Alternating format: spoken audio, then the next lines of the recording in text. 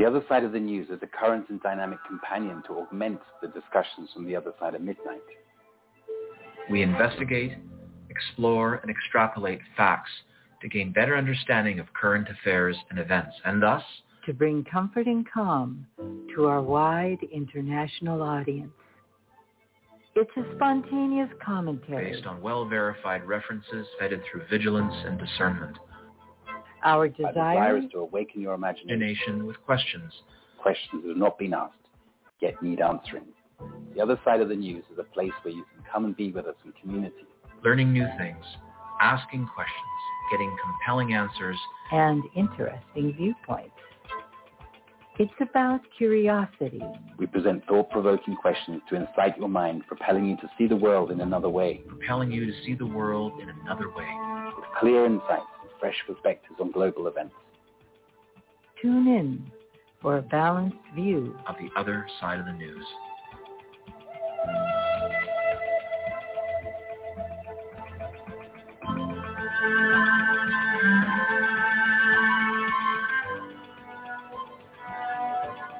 And welcome. My name is Timothy Saunders. I am one of your trio of co-hosts on this 87th edition of The Other Side of the News. I'm speaking to you this early morning from the Aegean coastline in southwest Turkey, and will soon be joined by Cynthia from her infamous wheelhouse nearby Berkeley, and Annette Driscoll, who is also currently in the Bay Area. This show is entitled Ambush on Humanity. Are we currently at the beginning of the end, or the end of the beginning, in this ambush on humanity? We at The Other Side of the News have been reporting numerous fractures in the armor of this pandemic since March 2020. And while sharing the latest independent news with you, we have brought you a long line of credentialed individuals, guests from all walks of life, who evolve and validate our discussions with a view to help propagate these fractures into larger cracks. This week, we have positive news of multiple events giving away that show we have now reached a significant milestone. Whether for better or for worse remains to be seen.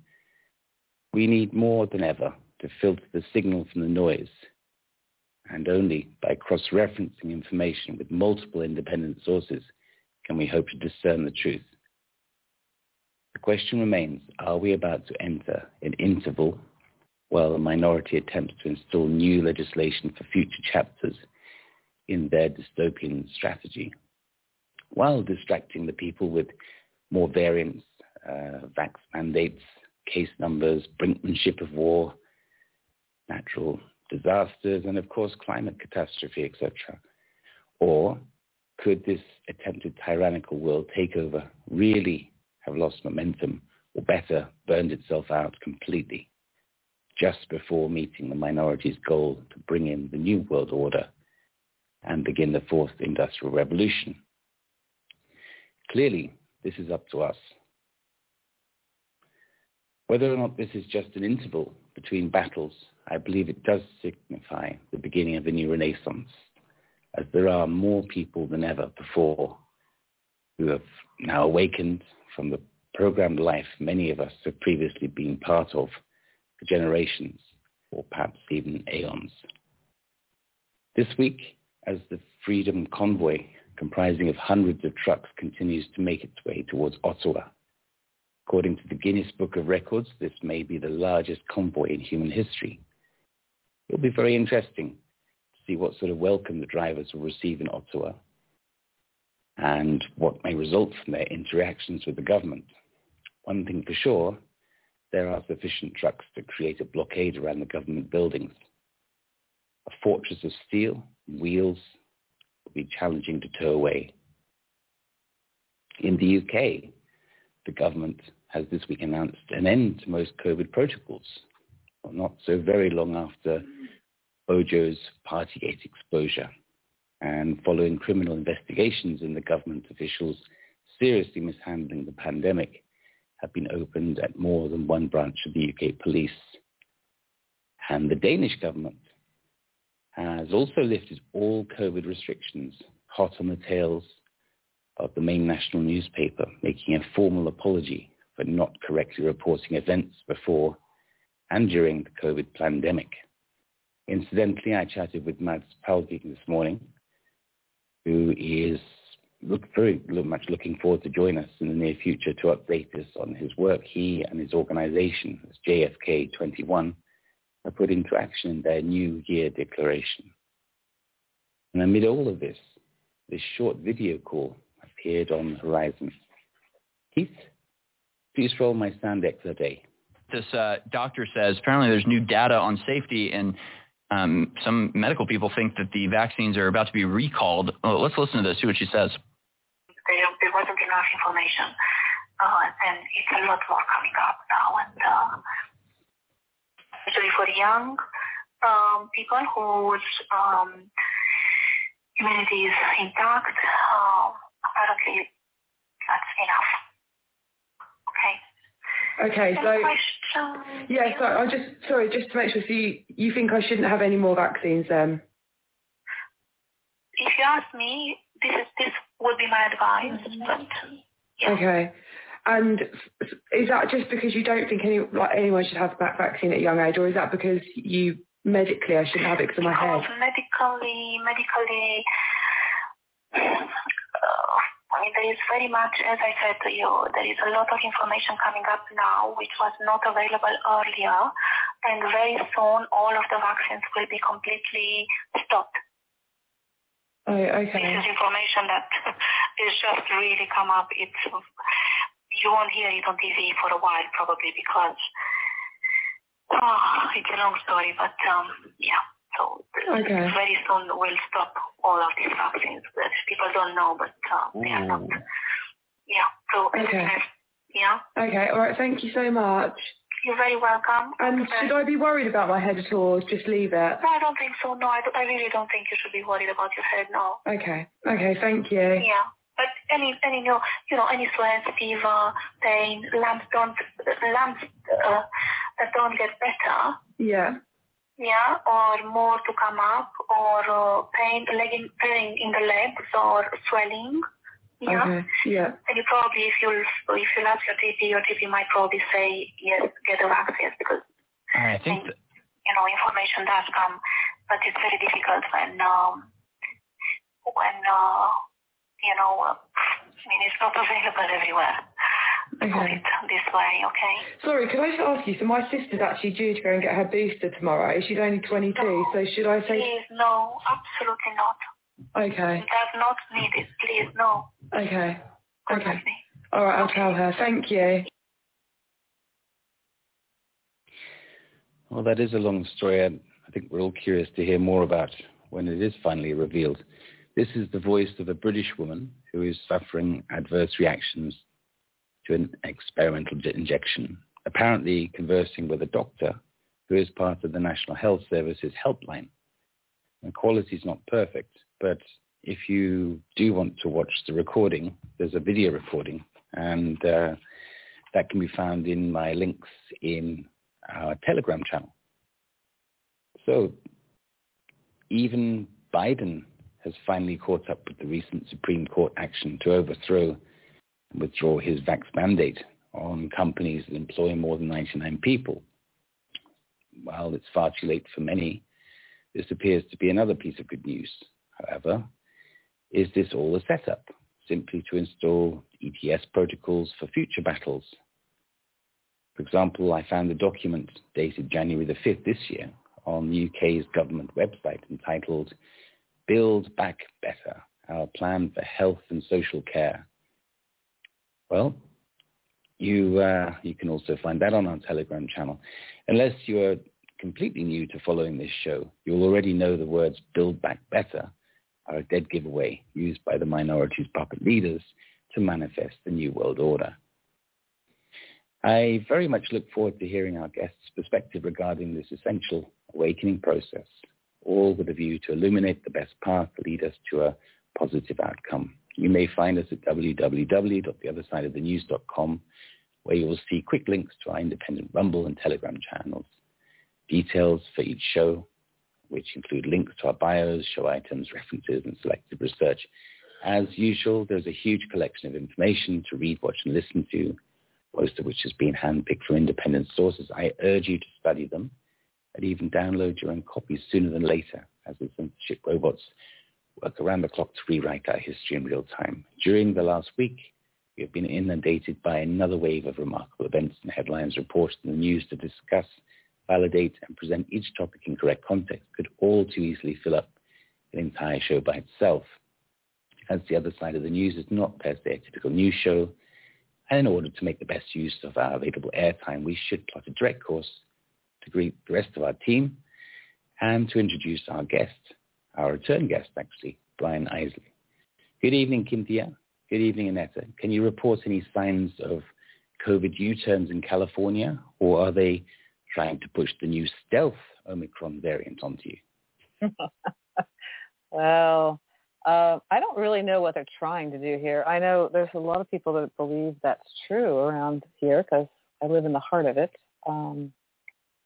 But it's really, I think it's been just an absolutely fascinating week, and I'm getting to be sounding like the same every week, thinking, oh my gosh, there's so much that's happened this week. It's just like incredible. But this week, truly, there's a lot of things going on. The media is really getting caught with, their pants not only down, but like they need to be wearing depends. Things aren't working out so well for them. They're getting caught left, right, and center in lying, and they're so sloppy. I mean, I kind of wonder who's doing what and who's. For example, unfortunately, the Hungarian gymnast, he's a gold medalist, and I hope I'm saying his name correctly. It looks like Sylvester Casolane. I'm not sure how to say it, but he died. He was in great shape. You can look at the photographs; you can see that. And they tried to say that he was an anti-vaxxer, and yet in the article, he had just gotten his vaccine, and he was fully vaccinated. In other words, booster the whole bit, right? And so they're getting caught in their own stuff. Neil Young. I'm not a fan of Neil Young. Never was. I found him to be an old has-been. Maybe I don't know, just personal taste. But anyway, he tried to push Spotify to get rid of Joe Rogan because of Joe Rogan's vaccine stance, actually the jab stance, and his stance with ivermectin. And anyway, Neil Young ended up on the losing end of that poopy stick because, I believe it's really about money because there's a very large contract with Joe Rogan. I don't think that Spotify is a good corporation. They have censored the living daylights out of truthers, but there's too much money involved with the Rogan show to pick Neil Young isn't worth nearly as much as Joe Rogan's what it comes down to. But it's interesting that this is all coming up. And then as far as things going on, I want to talk about the truckers in Canada because that's just amazing. So when I last checked, I mean, I've been looking, but I didn't check the numbers. But last night there were 55,000 trucks. This convoy is going across Canada. It's going from west to east to Ottawa, and then there's one from the east to the west. And then there's one that's coming up from the south, which is the United States. And the United States is about 30,000 trucks so far. And I was looking at videos where they were all jammed up at the border crossing going into Canada. And I've been through that thing quite a few times, so I could tell you it was Buffalo, New York. So, I don't know how big the convoy is from the other side, from the east, but I do know that the one coming from the west coast was, and it's growing every moment. It's growing because there's all kinds of trucks, other trucks, pickup trucks, people's cars, RVs, everybody's joining in. And the roads are absolutely lined with thousands and thousands of people. And you have to understand that it's really cold up there. The one, they said it was 30 below, that was Celsius, which is 22 below Fahrenheit, and it's windy and cold. And they're standing out there supporting their fellow Canadians, which is just a great example. And the big accomplishment, I mean, I know that they're going to accomplish something because they're going in and they're going to demand that they aren't talking about the jab. What they're talking about is all the erosion of freedoms and the mandates and all that. They're like, no more. There's just no more. And they have said that they're not going to be leaving until they get what they want. So this will be really interesting. Meanwhile, the old lizard there, Trudeau, goes slinking out of the Parliament building saying that he was exposed to someone who had COVID, even though he's testing negative. He's going to self-quarantine in his little cabin. And he's just a worthless piece of crap. But anyway, it's very interesting. The CBC, which is the Canadian Broadcasting Corporation, that's their main thing up there. And it is doing the same as all the other news things, but they're really getting called out. I saw this really funny video where they're filming the wrong direction. In other words, they're filming on the edge of a thing, and they're showing a few people, and they're saying, oh, this is just a fringe movement. And people are filming them filming it and calling them out, and they basically got run off because if they would just turn around, there were literally probably several thousand people if they just turn the cameras 180 degrees, which is a favorite trick. I was telling Cynthia back in the 1989 earthquake in San Francisco, I watched Tom Brokaw do this, and he was standing, so the picture's framed up, he was standing there in front of this building that pancaked, and they were very dramatic pancakes, and there was a little bit of a gas fire going there and this and that, and he's standing there, and he's alluding that the entire city looks like this. And the fact is they had to pretty hard to find that one building to stage this in front of. So that's the news has been up to this forever is what I'm saying. They've been pulling this trick for a long time. So, but anyway, the truckers in Canada, it's really brought the national pride up, brought people together, and it's brought vaccinated and non-vaccinated. It's brought everybody together for this movement and united people and given them hope. And it's amazing. And I hope that this will spread all over the planet because this is really an incredible, talk about a groundswell. This is it.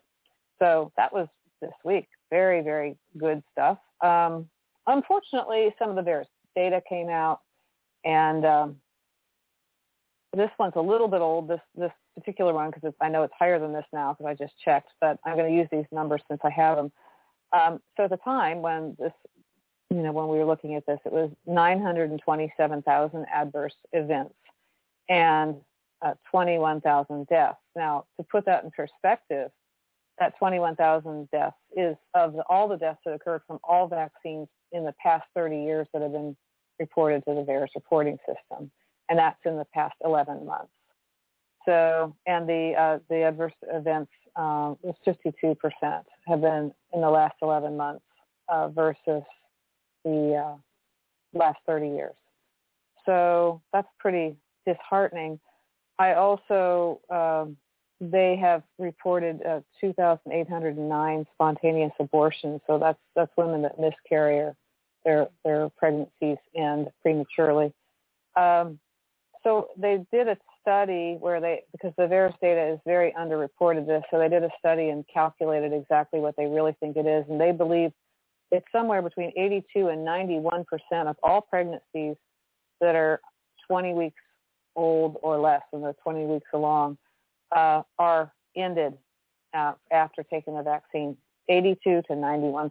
So this is genocide, it's murder, and it's really awful. But it is coming out to the public, and there's been, we'll probably talk about this a little bit later, but Thomas Rentz talks about this, and he's the attorney from Ohio that's bringing hellfire down in the court system, and he's really a patriot. And he was there with Ron Johnson put on a congressional hearing, and brought in all these whistleblowers, and many of them from the military, et cetera. The data is irrefutable. So a lot of things are being revealed. So I'd say, although it's kind of upsetting news, some of this is not so great, but it is great that it's getting out there. And it's really, really getting kind of wonderful as far as people coming together and bringing an end to this tyranny. So that's kind of my wrap up for the week is the way I see it. So I know Cynthia always has things too, so I'm going to pass it to her. All right, thank you. And Annetta, I need that charger. Okay. All right, so we're anyway. I'm really happy to be on the show tonight. I want to call the attention of everyone to a special event that's happening tomorrow at 11 a.m. Pacific time, and that's going to be an interview with Robert Kennedy Jr. and Foster Gamble. They're going to be talking about law and liberation, ripping the veil off Big Pharma's agenda. So they're going to discuss Kennedy's new book, The Real, Anthony Fauci, Bill Gates, Big Pharma, and the Global War on Democracy and Public Health. And they'll also discuss strategies for using the rule of law. Remember, we talked about this last week, the rule of law, to defend our children and prosecute the global criminals threatening the well-being and the very existence of humanity. So that's going to be a powerful, and it's free. It's a free event. I highly encourage you. So that is at, as I said, 11 a.m. Pacific, which is 2 p.m. Eastern. And the link is on the page. It's the first link in my items. And or you can go to Thrive Network, the Freedom Portal. So tonight is also a night that I'm celebrating, having gone in many more shops and stores without the mask and less encounters. And every time they say something to me, I'm just pointing out the Supreme Court, and they don't know what to say. They don't know what to say. And I just go about my duties and tasks and get done what I need to get done. So we have a really powerful guest tonight. Brian Isley is the founder and chairman of We the People, OC, at Orange County, a team of concerned citizens who are seeking to hold elected public officials accountable for their actions to ensure that they understand they represent we the people, not govern us. And when he's not busy, he's leading his team in the efforts. He serves as an executive director and CEO of a medical practice in Southern California, which focuses upon helping patients to remain healthy and live longer and more full lives. This includes both the physical and spiritual aspects of their lives. He and his partner are in the process of expanding their practice and have a 5-year plan of opening 6 additional sites across the U.S. In addition, they are involved in the development of a wellness mentoring program that will be rolled out to corporations to help identify high-risk employees and help them to lower their risk of serious illness. So, Brian, being the political activist that you are, last time you were mentioning a lot of things, and folks, I want to let you know his first link on the page goes to the last time he was on the show. And I'm so curious, what's your update? Because a lot is happening, and I'd love to hear from you. What is going on? Welcome to the show, to the other side of the news, Brian. Well, thank you. I'm glad that I'm here. I appreciate being able to come back on. So we have had a lot of activity down here in Orange County of late. We are in the middle of signature gathering on 4 of the 5 board of supervisors, and that is progressing. So we think that we will have enough signatures to at least put 2 of them on a special ballot to have them removed from office. And then while we're doing that, we're also in a forensic audit of our director of public health, who has been making very broad brush statements about the safety and efficacy of this vaccine, which they have no data to prove. And that is a major problem, obviously. So we are working very hard here to make that happen. We just recently started a new organization called We the People Coalition. And We the People Coalition is right now 7 counties in Southern California. We are putting together events so that will draw large groups, because one of the problems that we have in our side of this is it's a bunch of small groups. You throw an event together and you might get 200 to 300 people. So the world looks at us and says, why isn't the United States standing up And we are standing up, but we're not standing up in large numbers because of the counties and things like this. We're kind of fractured. So what we've done is put a coalition together, and this coalition is out sponsoring larger events. So we held our first event in San Diego 2 weeks ago, and it was called the Freedom Revival. And we had about 7,500 people show up. And we pulled it together in 6 weeks from start to finish. So we didn't have much advertising on it, and we still were able to bring in 7,500 people. The interesting part was we invited the news media, and no one showed up because they weren't interested. Big surprise. Right, big surprise. It's sort of like what you were talking about with the Canadian convoy, right, where they're saying, oh, there's a couple of hundred people here. And literally, if they pan the other direction, there are thousands. And we've seen that here. About 6 months ago, we had a protest at the Board of Supervisors meeting here in Orange County, and we had approximately 1,800 people show up. So the news media did come to that event, and they have the newscaster standing there talking about the fact, oh, there are a couple of dozen people here, and the cameraman pans the crowd, and within that pan, you can see about 1,000 people. So the media definitely is trying to squash people from understanding that we have all this going on. And I wanted to throw one other thing in, which I think is interesting. So you're talking about the Canadian convoy, and there are a ton of U.S. truckers joining this convoy. So they announced today something called Convoy to D.C. 2022. So all of those truckers that are going to Ottawa are then going to be driving from California to Washington, D.C. Yes. Picking up people all the way. They have a GoFundMe page. So it's called Convoy to D.C. 2022, I think .com or .org. I'm not sure which. And they have a GoFundMe page.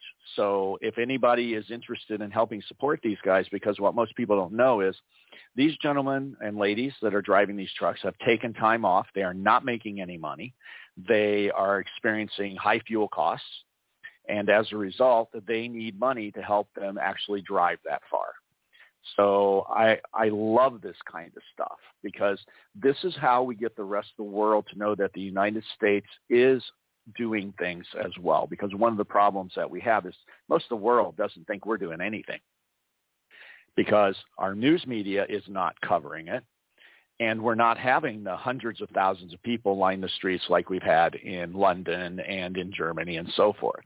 So the We the People Coalition, the idea behind it is start here in California, and then we move it across the United States, and we start having chapters spring up all across the country.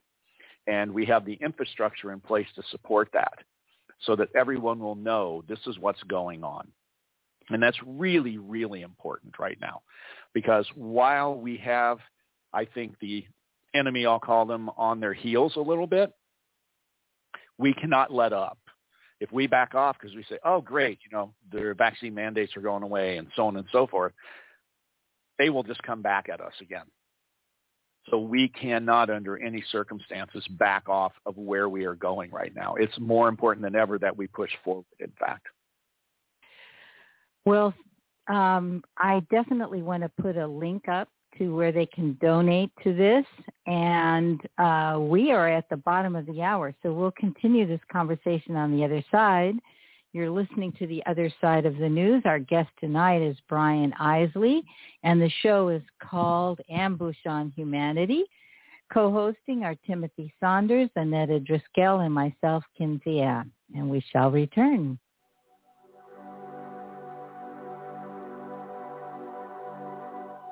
My background in education is in evidence-based medicine and research methods out of the University of Toronto. Graduate school there, then I went on to Oxford in evidence-based medicine, and then on to my master, my doctorate, and postdoc in evidence-based medicine. I also did some certificate program at Johns Hopkins in Baltimore in biological warfare, weaponization of pathogen in 2001.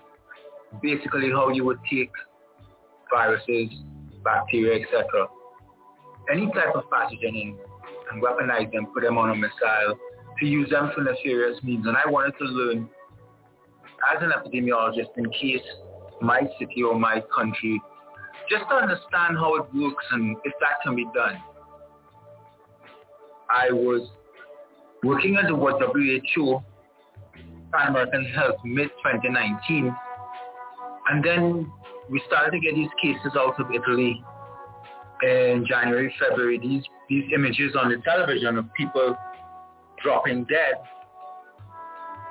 I'm speaking to you honestly as a scientist, but openly. Those images out of China were fake. That was part of this game to scare the world. At that time, WHO asked me to change my position and to become a pandemic advisor to them because they were the global agency and they didn't know what was going on.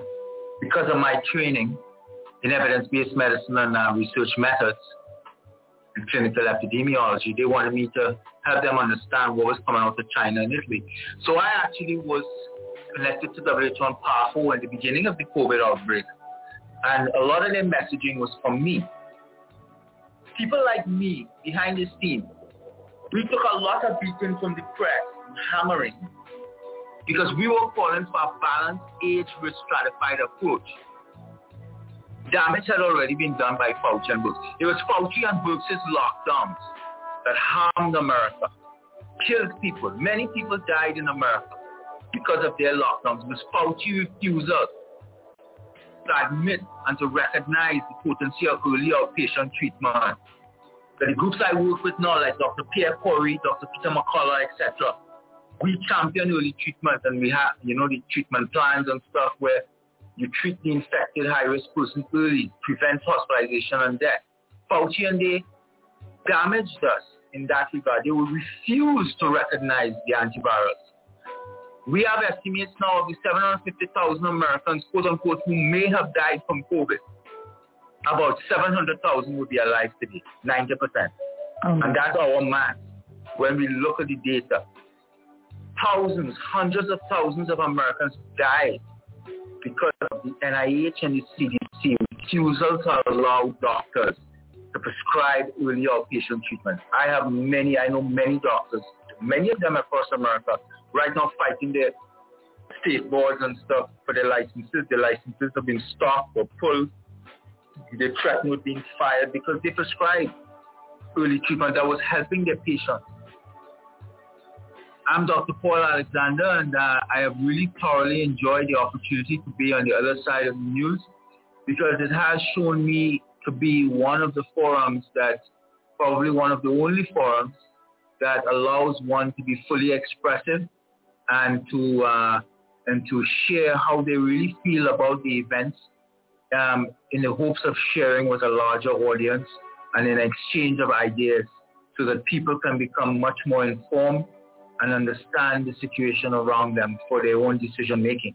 So I am very thankful of this opportunity for the other side of the news.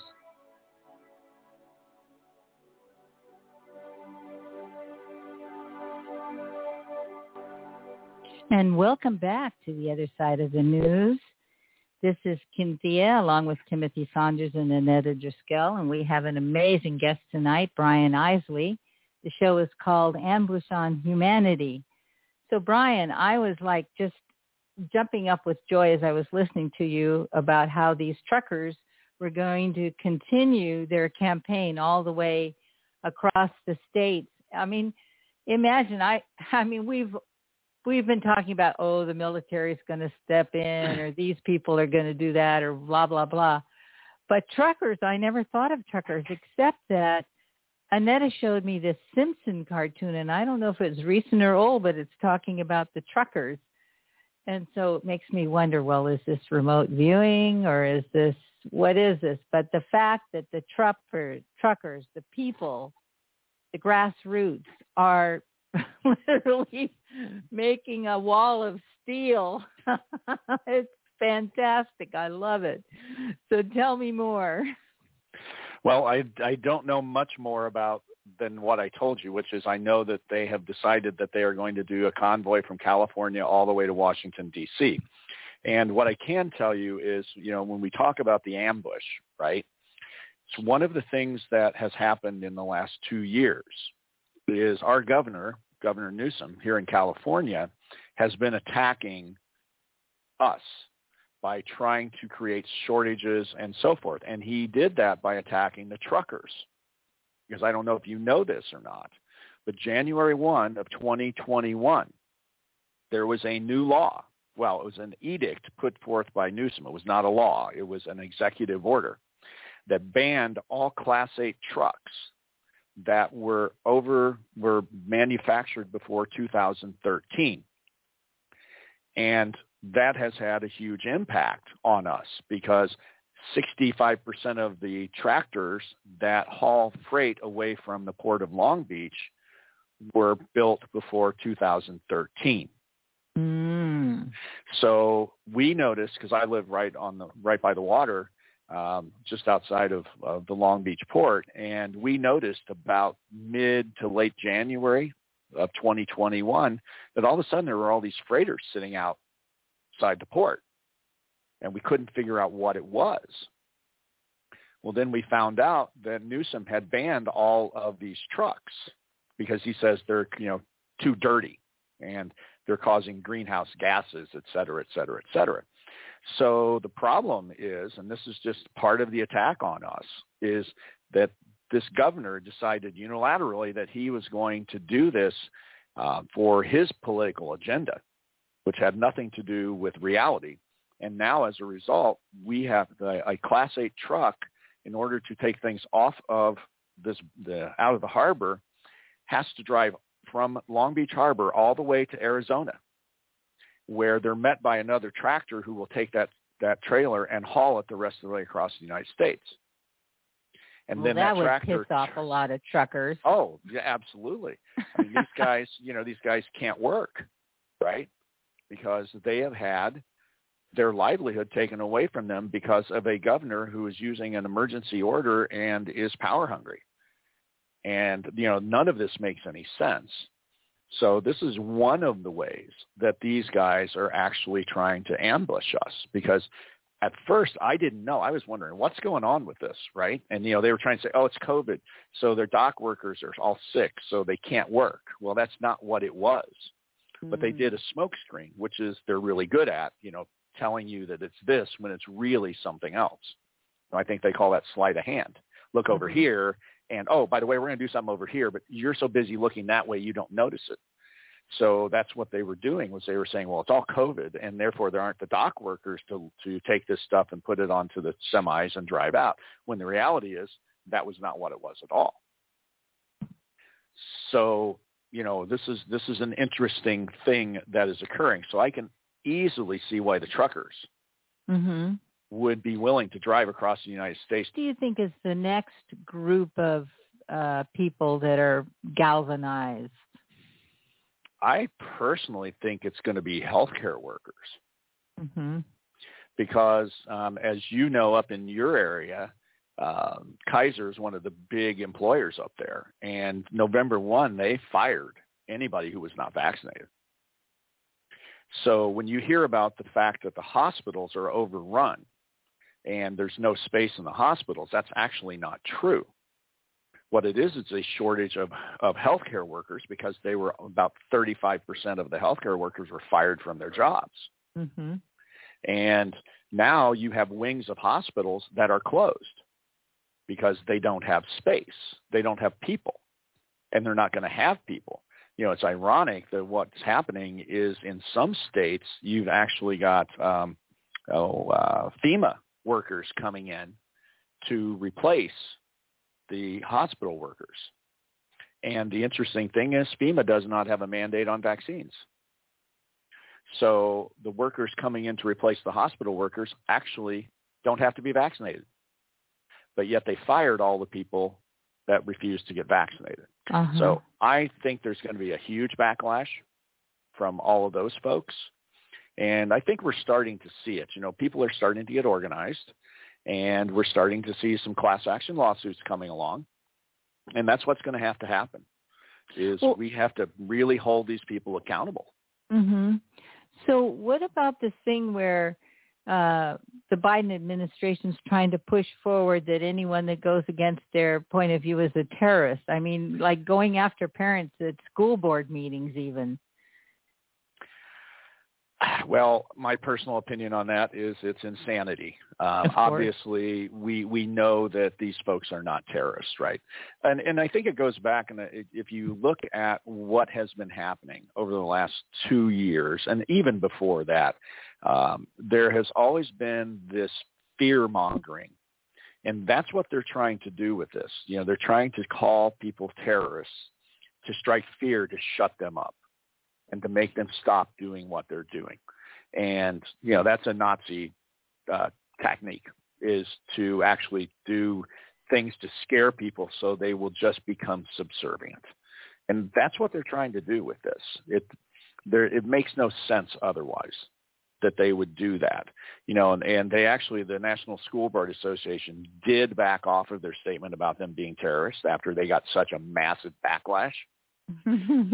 And that's what we have to do. You know, we have to stand up and say, no, we are not going to do this, and, you know, turn it the other way around and put the fear into them, which I do believe is happening.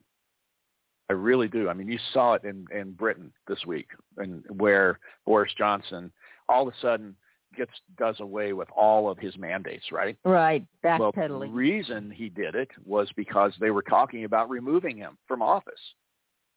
Had nothing to do with anything else.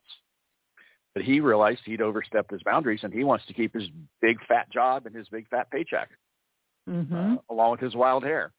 And you know, I mean, so you're seeing that all over the place right now, where people are starting to backpedal. Even the director of the CDC, Raquel Walensky, you know, has started to actually back off of some of her statements, and is now saying, well, we're going to have to learn to live with COVID because enough people are pushing back. I hope these people will be held accountable. You know, like they can't just turn around and now they take a different view and now they're not guilty. They are very guilty. They are exceptionally guilty, and I am with you on that. And if we have our way, they will be held accountable because they have to be. You know, as the information comes out that what we have been sold over the last 2 years is a bill of goods, and that there was never a need for a pandemic, there was never a need for a vaccine, and in fact, the vaccine is not safe. It is not effective. And we'll get into that when we get into the medical stuff about how ineffective it really is. People are beginning, you know, I just listened to a thing with a basketball player, an NBA basketball player, who refused to get vaccinated. And he has continued to play. They have allowed him to play. And he said in his interview that he's been talking to the players who are vaccinated, and they are all refusing to get the booster because a lot of them got 2 shots and then they got COVID. And they're going, why would I get another shot when A, I took 2 and I still got sick, and B, I should now be immune. Right. I mean, it's just, even an elementary school child would be wondering at this. It's just blows my mind that there are people lining up for boosters. It's mind-boggling to me. I don't understand it, but you know, it's what we're seeing. You know, and it's like I go to the hospital. I've got a friend who I've been helping at the hospital this past month, and I see some of the nurses with 2 masks. And I think to myself, I don't want that nurse. Clearly, if they're wearing 2 masks, they really are brainwashed. Well, it's amazing to me. In our medical office building, we have a practitioner on our same floor who had a sign up until about last month, and she finally took it down, that you could not walk in her office, period. Everything had to be on the phone. She would not allow anyone to walk in her office because she was so scared. She's a doctor. Oh, my goodness. And yet she is scared enough that she won't let people come in her office and see them face to face. I wonder what it's going to be like for her when the news gets out.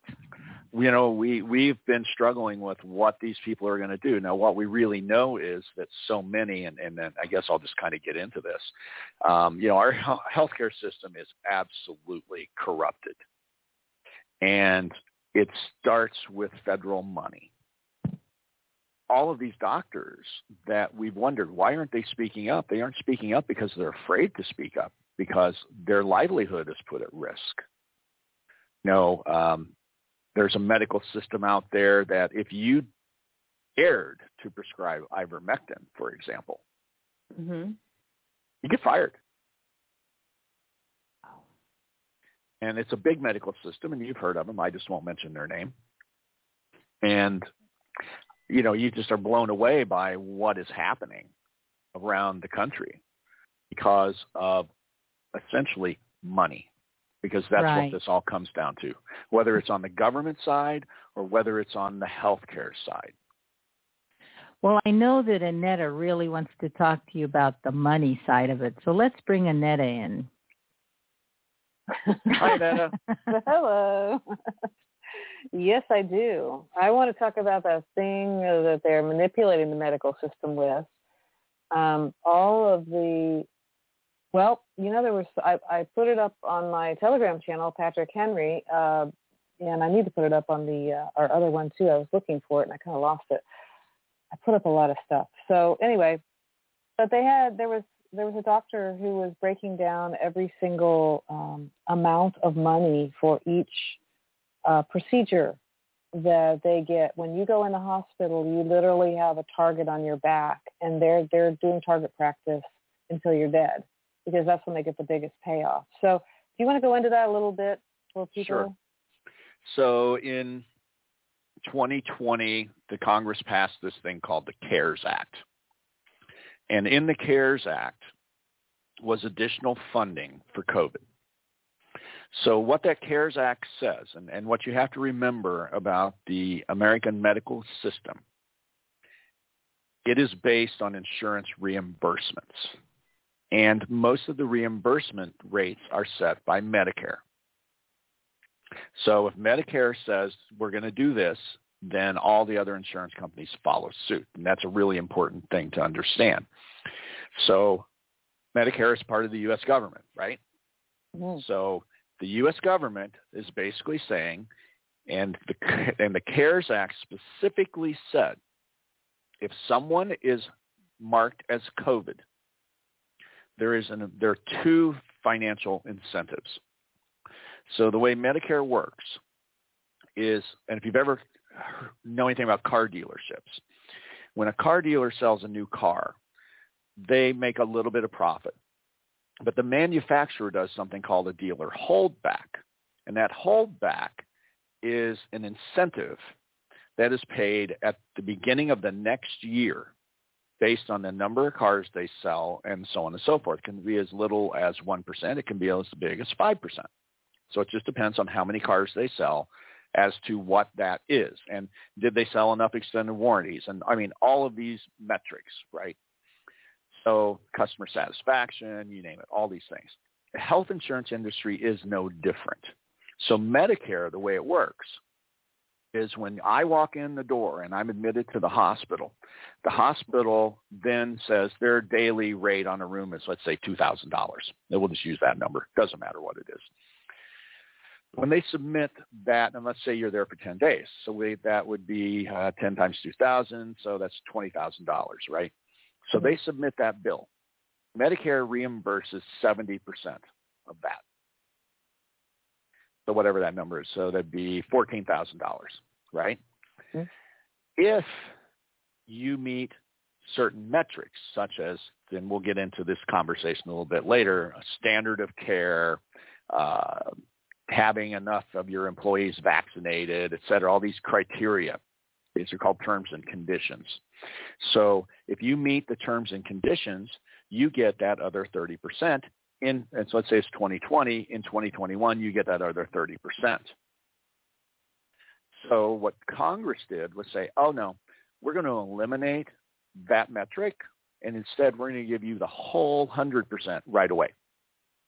So immediately there's a 30% increase in compensation, because it's not happening this year. It's happening next year, not this year, but now we're giving it to you now. In addition, if you market COVID, you get another 20%. So for a hospital corporation, that's about a 45% immediate payout. So if you bill, and it doesn't matter what the procedure is, if you bill it as a COVID procedure of some sort or the other, you get that extra 30, and then you get the extra 20. So when you read, and I will say this, when you read, like they say, oh, well, you get $35,000 if you stick them on a ventilator. Well, it might work out to $35,000, but if they're on a ventilator for 5 days, it might be $15,000. If they're on a ventilator for 45 days, it might be $56,000. So there's no set number.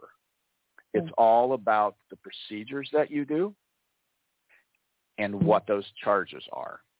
So it benefits the hospital. So, for example, when my father was in the hospital 4 weeks ago, they were doing a COVID test on him every 4 hours. Oh. So, and what they could do is they got to bill that COVID test every 4 hours, right? So, and then, and you know, he did not test positive for COVID, so therefore they didn't get the extra bump on the 20. But, you know, if he had been tested positive for COVID, they would have, you know, made a ton of money just off of doing those COVID tests every 4 hours. I mean, it was ridiculous. I was sitting there going, why are you testing him again? It doesn't make any sense. But the way the Medicare process works and the way the government works is they're incentivizing the hospitals to do procedures.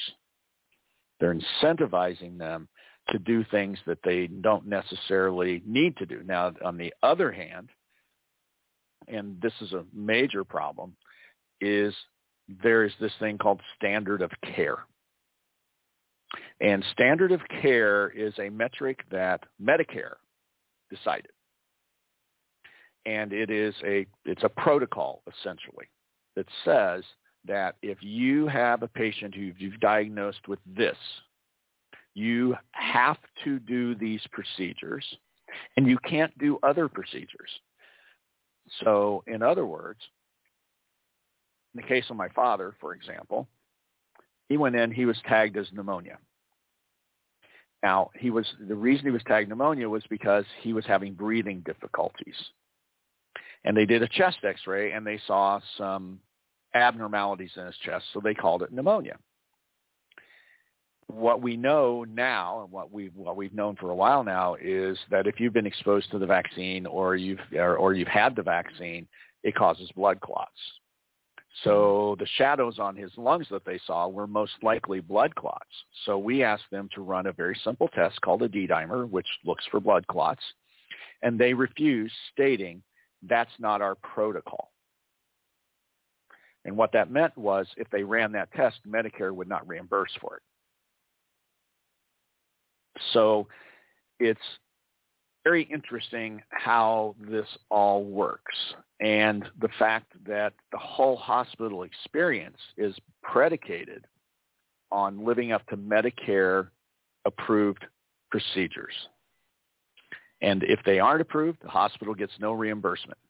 I read the other day about a guy who he was a cardiologist, and he did a treatment for a patient that saved his life, and Medicare refused to reimburse him at all for his time and effort because they said it wasn't the standard protocol. So we have a problem in our medical system where, again, going back to our theme, where they're actually ambushing us because they're driving certain behaviors through the carrot and the stick, and the carrot is the money. But we're going to give you 20% more if you mark this as COVID. But we're not going to give it to you if you don't do certain things. So that causes a lot of problems, the hospital system as it sits today. I, for one, would never go to a hospital right now. Even if I had a heart attack, I'd stay at home because I don't trust what's going on. The other part of that is what we're seeing is a combining of hospital corporations. And the goal, I believe, is to get to maybe 20 or 30 hospital systems across the United States that handle all of the hospitals. So there are no independent hospitals. And at that point, we have socialized medicine because Medicare is going to drive everything that happens.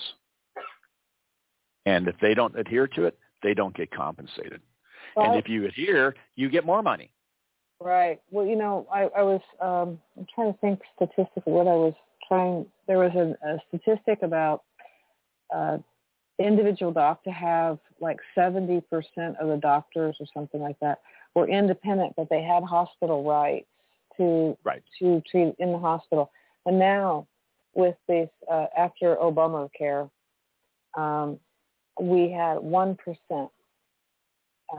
So we went from like 70% to 1% in a very, very short period of time. So that means that your doctor, if you have a physician that's outside of their system, they can't do anything to help you once you're in the hospital.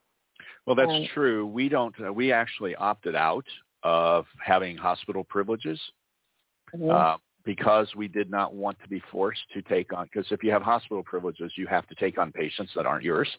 Mm-hmm. And since we don't take insurance, that would not have been something that we really wanted to do. Mm-hmm. Because that would not have been good for us, right? Because we couldn't get paid. Mm-hmm. And, that doesn't work very well. If you're actually trying to make a living, you have to be able to get paid. So we opted not to do that. But what's happening, and you're right, the numbers, that 1% is a little low. Okay. The numbers that we have been reading are that for the first time in the history of the medical industry, over 50% of the private physicians are now affiliated with a hospital corporation. Okay. Which means that when you go to your doctor and now he's affiliated with a medical corporation, a hospital medical corporation, he is no longer actually doing what's best for you. Well, it's kind of like hiring an attorney. Mm-hmm. Yeah. Same problem. Yeah. It is, and so the whole thing here, and there's a goal right now of what they're trying to do. And that goal is to actually build a healthcare system that is controlled by the government. They want everybody to be, all their medical records, everything to be controlled by the federal government. That's what they're driving to. It is, they're trying to do Obamacare is what they're trying to do. They're trying to actually make doctors no longer treating patients as independent thinkers, but treating patients as just a number. Oh, this is patient number 3147, and they have this kidney disease. So here's what the government says these people get. And that's where we're driving right now. And it's scary because I don't know about you guys, but I certainly don't want a doctor who is not allowed to think tell me what I should and should not do. And we have a patient right now who is her primary care physician is in a big hospital corporation, and he told her when she got sick with COVID, under no circumstances should you ever take hydroxychloroquine because it's unsafe. Wow. Okay.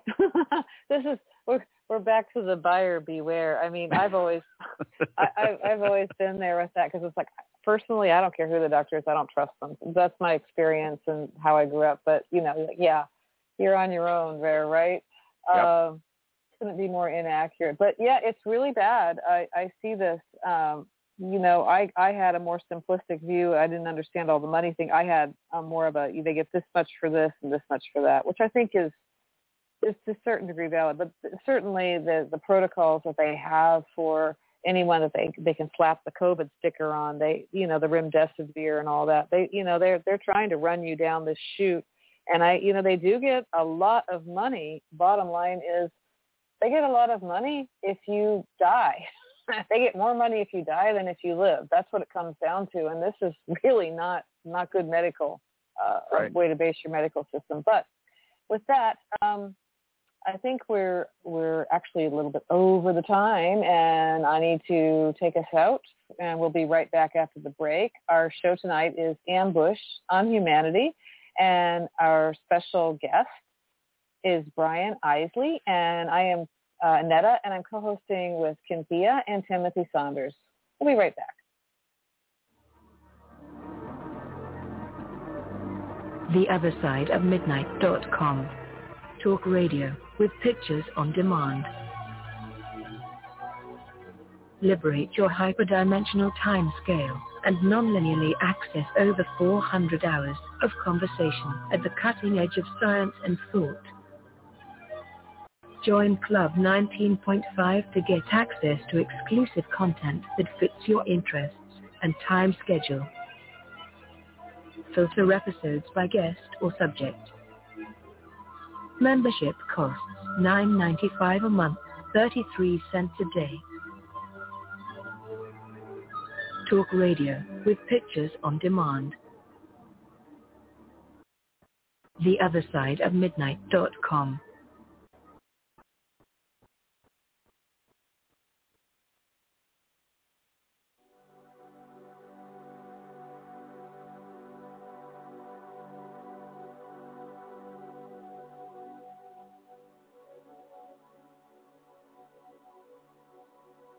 For the Green Revolution 2.0 is called Gates Ag 1, and it's highly funded by the Bill and Melinda Gates.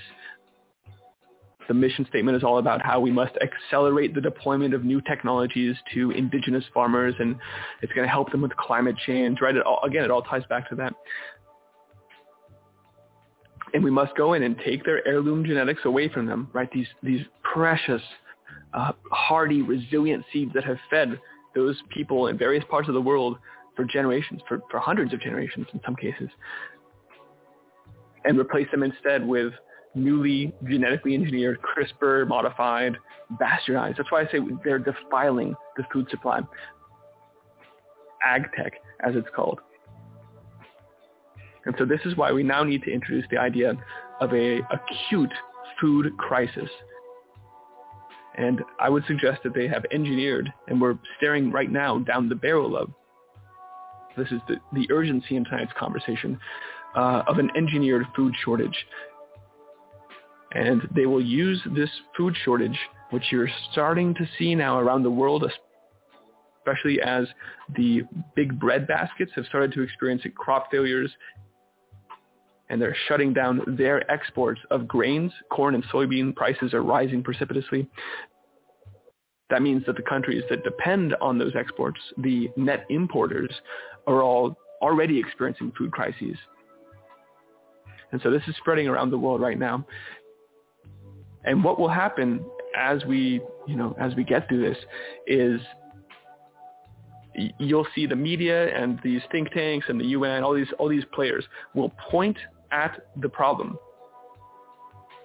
It's just the Hegelian dialectic again, right? They'll say, now you see, because of climate change, this is why we're having these food shortages, and of course the pandemic. And this is why we have to move into indoor vertical farms and lab-grown meat.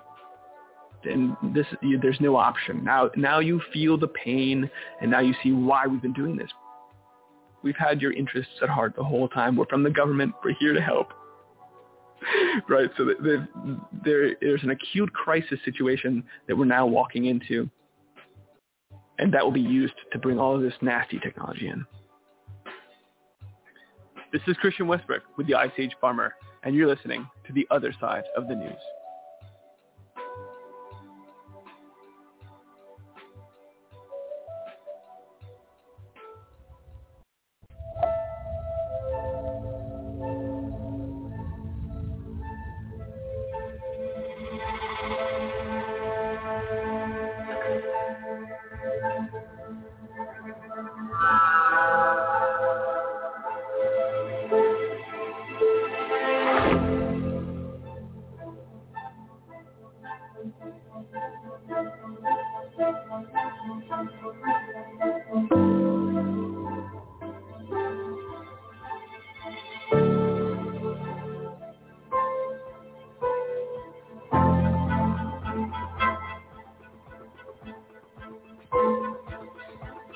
And welcome back. You're returning to The Other Side of the News.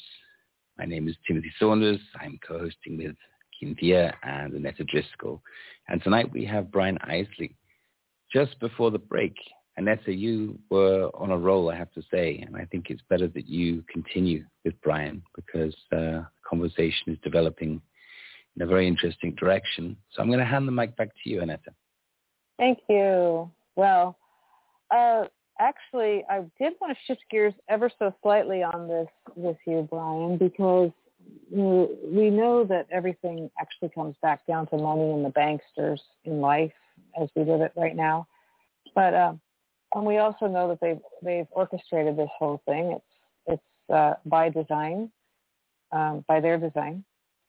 So I wanted to talk a little bit about the studies that have come out this week so people understand. And, there was the Scotland study, the one in Canada, UK, and then there was also the interesting congressional, I don't know what you call it. It wasn't a hearing, but it was a congressional presentation by Thomas Rentz, Senator Ron Johnson put that on. So would you like to comment on any of that? I mean, there's a lot there. I know that's a huge, that's huge. Oh, that's about a 3-hour conversation, bare minimum, but that's okay. Yeah. So I guess we're going to segue into the vaccines, which is fine. It's one of my favorite topics. So this week we are seeing much more exposure to the reality of what is occurring, and there are lots of studies. So specifically what you're referring to, and I'm going to go to Canada first because I really like this study. This was from Alberta, Canada. And what they did was this is Canadian data from the National Health Service of Canada. And interestingly enough, and before I go into it, it's fascinating. They posted this data. 3 days later, they took it down because they did not want people to know what the truth was. So what we're talking about here is the vaccine efficacy. And there was a group of people who were unvaccinated, and then there's a group of people who were vaccinated. Their data from Alberta, Canada, shows that after the first vaccination, so they're doing 2 vaxes, right? 1 and then 2 through 3 weeks later. After the first vax, 85% of the hospitalizations for COVID, this is at days 1 to 20, so within 20 days after getting the first vax, of all the people hospitalized with COVID, 58% were vaccinated. After the first vax, days 1 through 20, 35% of the COVID deaths were from the newly vaxxed.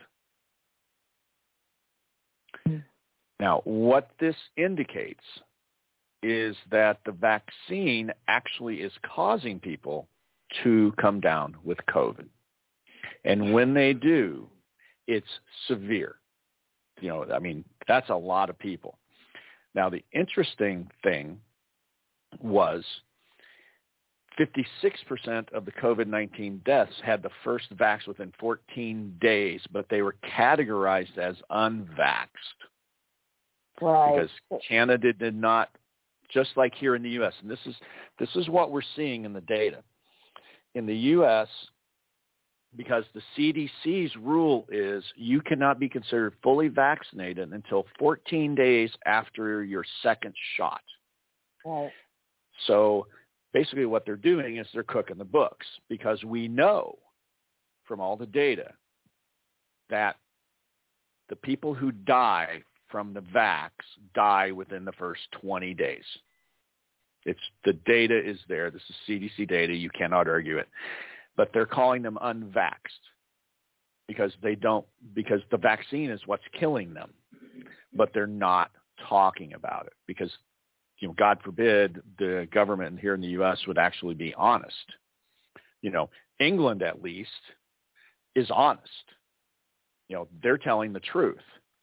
There's an England study which is fascinating about the vaccine efficacy. And what they're showing is that after 90 days, the vaccine efficacy turns negative. Now, what that means is that when you go negative, that means that if you had the vax, you are more likely to get sick than if you didn't have the vax. At 120 days, it's a negative efficacy of 38%. At 180 days, it can be up to 140%.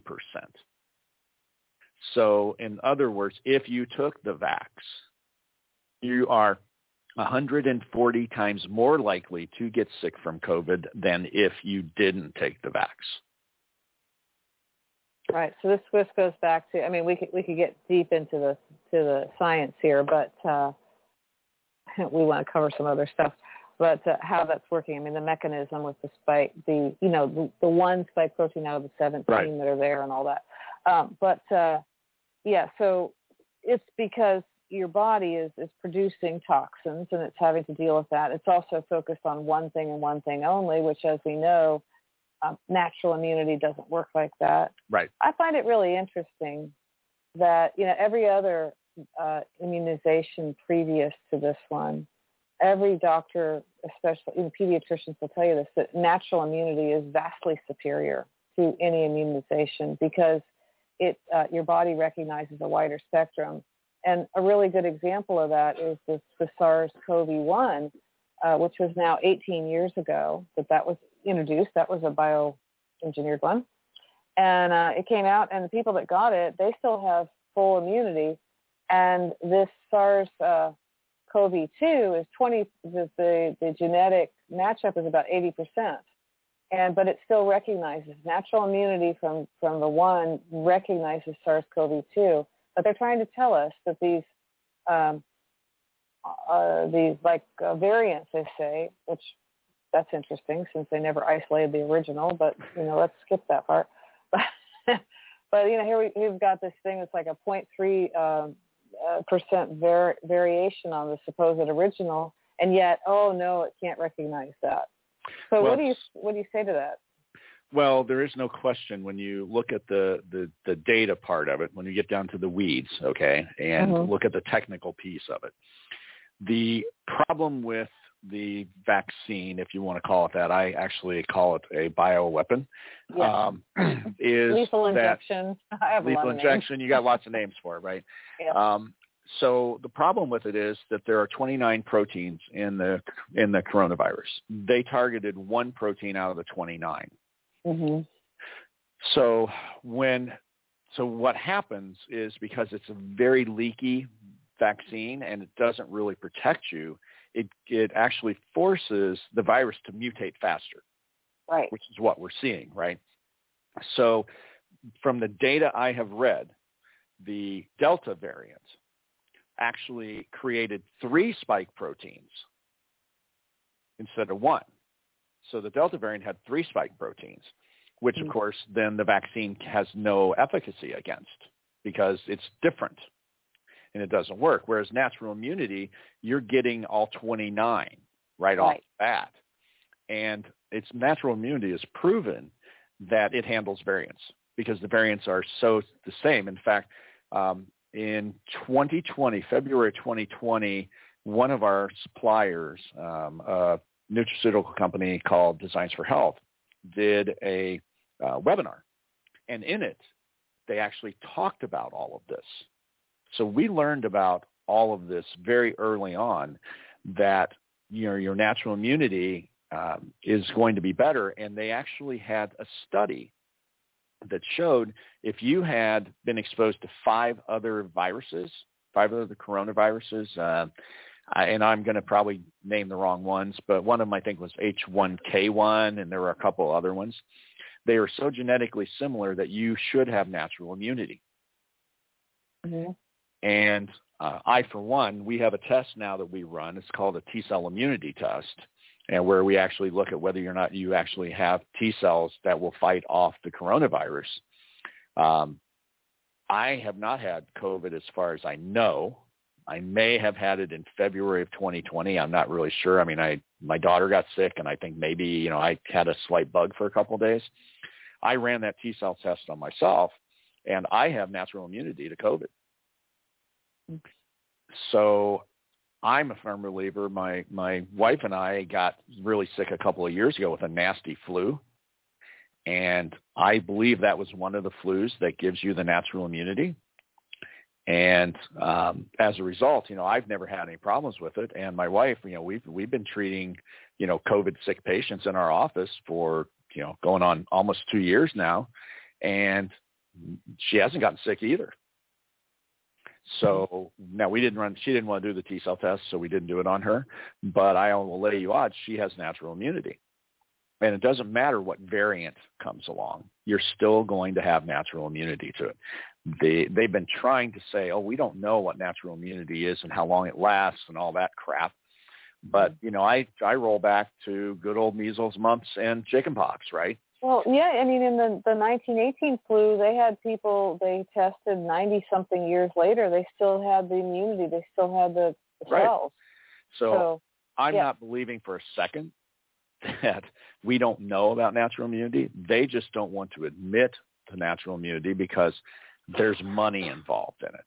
Absolutely. And if they admit that natural immunity is better, then now they've got egg on their face because they've been pushing so hard on this vaccine. And it is just something that, in my mind, it is just strictly, it's about two things, control and money, both. And, the control factors come in, and we can roll into that too. But the control factors come in that, if you don't get this jab, then you can't go to dinner, right? Mm-hmm.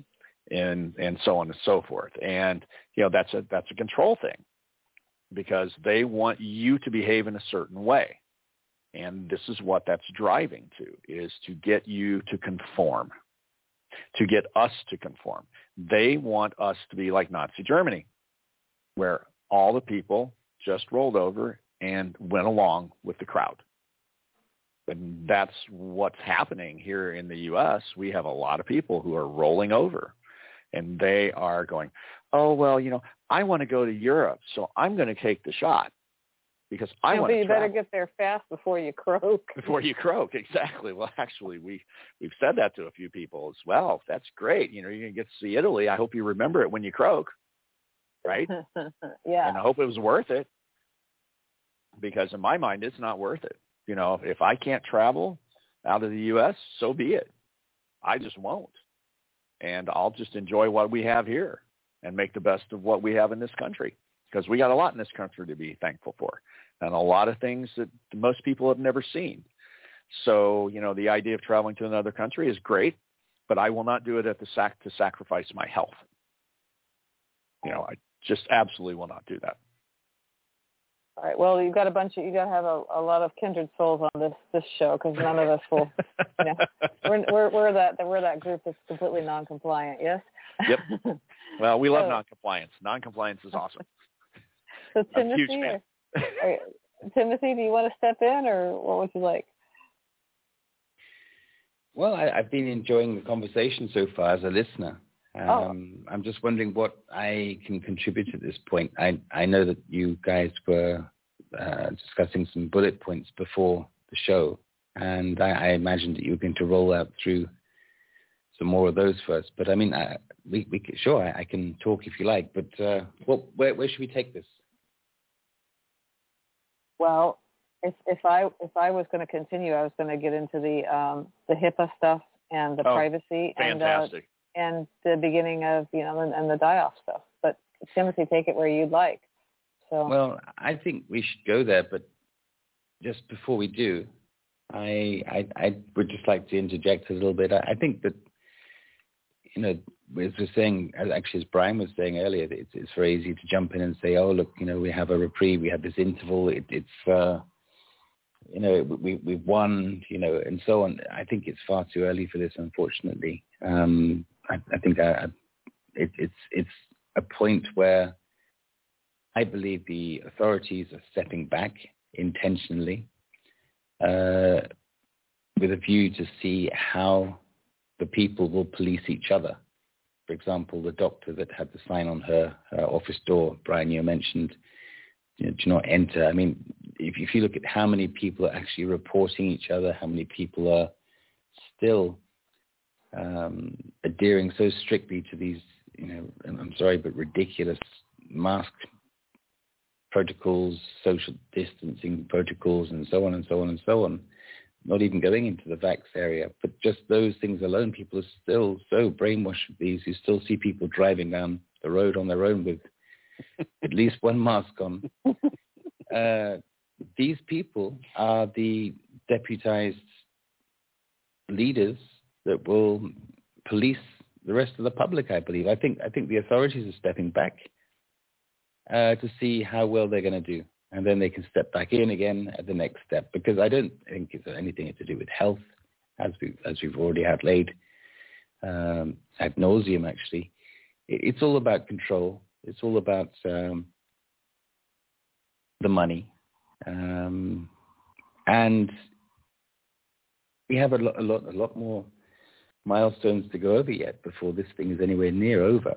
And that's the money thing alone. I mean, for example, Brian, you may be not aware, but in the last couple of weeks we've been talking about the economy, especially in Turkey. I remember Annette was asking my feet on the ground opinion about what's going on here in Turkey, for example. And it's like one of these movies where you see a tsunami. You can see the wave, and it's coming closer and closer to you. Some people do see a huge wave, a crest breaks over, and there's foam and everything else. But following the first wave, the sea level just increases. It just keeps on rising and rising and rising. And that's not a bad analogy. It's not a very nice analogy. But here in Turkey, we've seen the inflation rate rise to 36%. It's the official amount right now. And I've seen it coming. We've seen it coming for weeks, for months. But the point is, it's only this week, this very week, that things, this change starts to affect people in a sort of chain reaction. So, for example, the owner of the property that I rent, in the contract, there's a clause that, well, he's entitled to increase the amount of rent by the official government amount. So the official government amount is 36%. So, hey, my rent went up 36% yesterday. And not only that, but car rentals, they go up 36%. The fuel's already tripled in 3 months. That's, gasoline prices, energy, gas, and electricity has doubled pretty much in the last 2 or 3 months. And then you have broadening out slightly. I'm just putting this foundation in. Maybe we can come back to it and relate this to maybe what's to come. But then we have here one of the Turkish export industry was pretty successful actually last year. It's one of the better years, strangely enough. But the lack of foreign currencies held it within this current state have been declining because they've been used to sort of prop up the value of the local currency here. So the government has asked for local industries, not local, but yes, local industries to sell back their foreign, or 25% of their foreign currencies to the central bank. And not only that, but also the gas, which comes, strangely enough, from outside of Turkey, from surrounding countries, that price has also gone up. So there's not sufficient money to buy the gas, which means there's not sufficient gas to make electricity in some of the power stations, which means that some of the main industrial producers in the country have been told to shut down for 10 days. So industry, which was one of the, well, I should say probably the strongest arm at the moment, and certainly the strongest arm you need to maintain sort of financial stability, has been hindered because they've lost 25% of their foreign currencies. They cannot work technically for the next 10 days or so, some of them. And like I say, I mean, this whole chain reaction, we've seen it coming. We know about it. We know why, pretty much. But the point is, it's still here.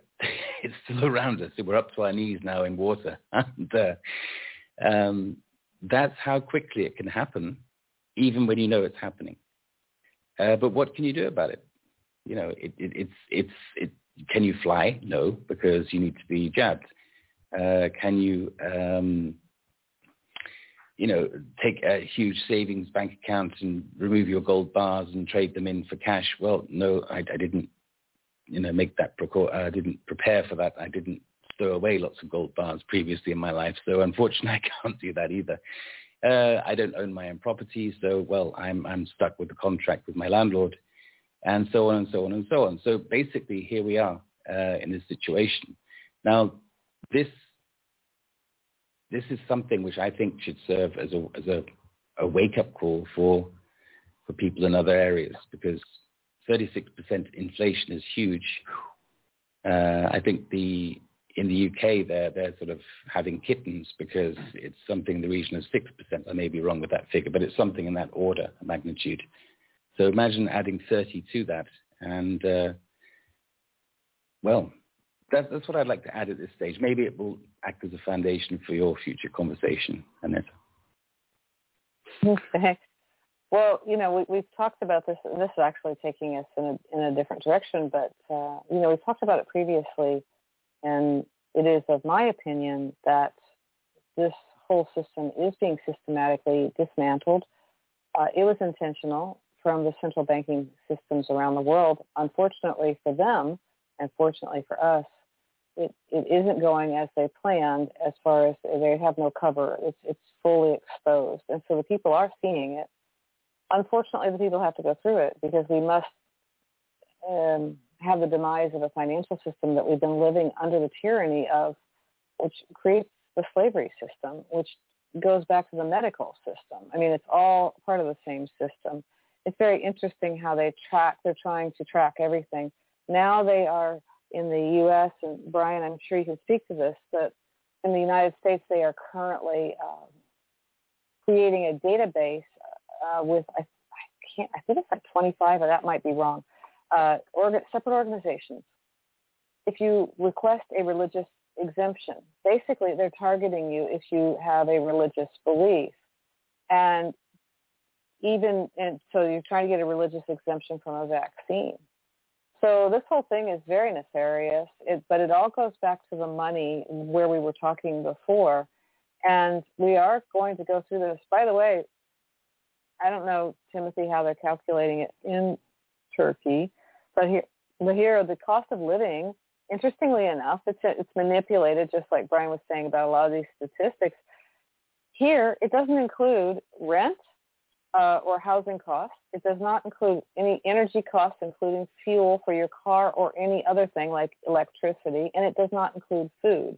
Now, I find that fascinating because, as far as I know, everyone I know is having to buy food, is using some kind of energy, generally has some kind of roof over their head, unless they're living under the freeway. So what they're doing is basically judging and creating the inflation rate based on all the things which are not inflating. That's exactly. Wonderful. Yeah. Yes. We're at that special time, Annetta. Yeah. Oh, we are already? Yeah. Oh. You want to take us out, Timothy? Why not? Okay, well, you're listening to our show this evening with Brian Isley, and it's entitled Ambush on Humanity. We're going to go to the break, and we'll soon be back with Cynthia and Annetta and myself, Timothy.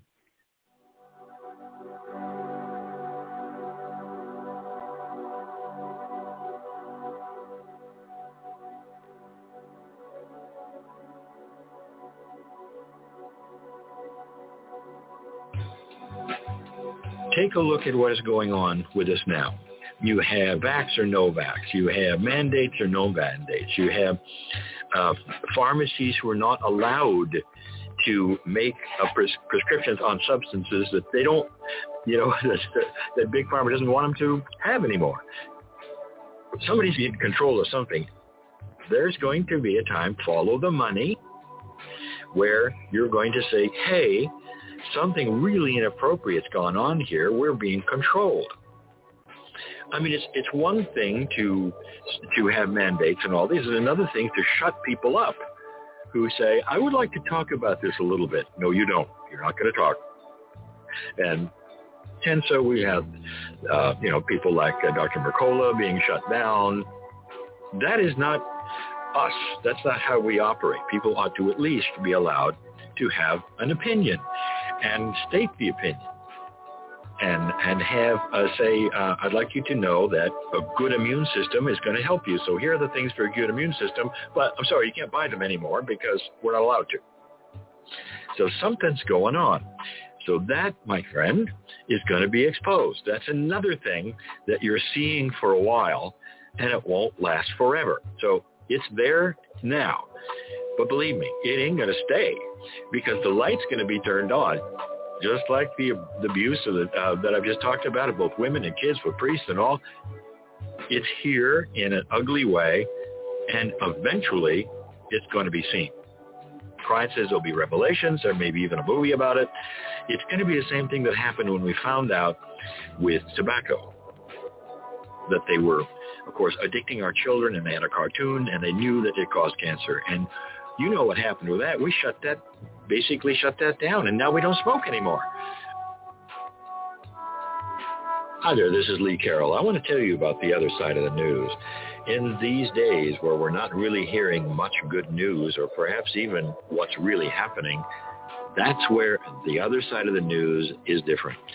And in that, you're going to hear not only controversy, but you're going to hear great things. There are going to be joyful things, too. I just got done with one of the broadcasts, and I encourage you to take a listen with myself and Monica. But the other side of the news, that's what we need more of in these times.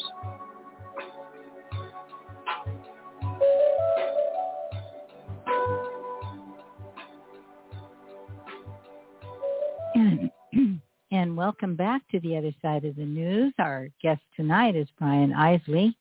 This is Cynthia, together with Timothy Saunders and Annetta Driscoll. The show is called Ambush on Humanity, and this is the other side of the news. So, Brian, I am one of those people that I always like to hear the personal impact of life and how it's going. And before the show, you were mentioning to me about your father's journey, and you just touched lightly on it, and I thought perhaps our audience could really benefit from hearing about what happened with your father. Sure. Luckily, I'm far enough away from it now that I won't lose it over it. But so my father, against my wishes, chose to get vaccinated 3 weeks before he became ill. And one day I got a phone call from him saying, I'm heading to the hospital. I have pneumonia. And that caused me great concern, to say the least.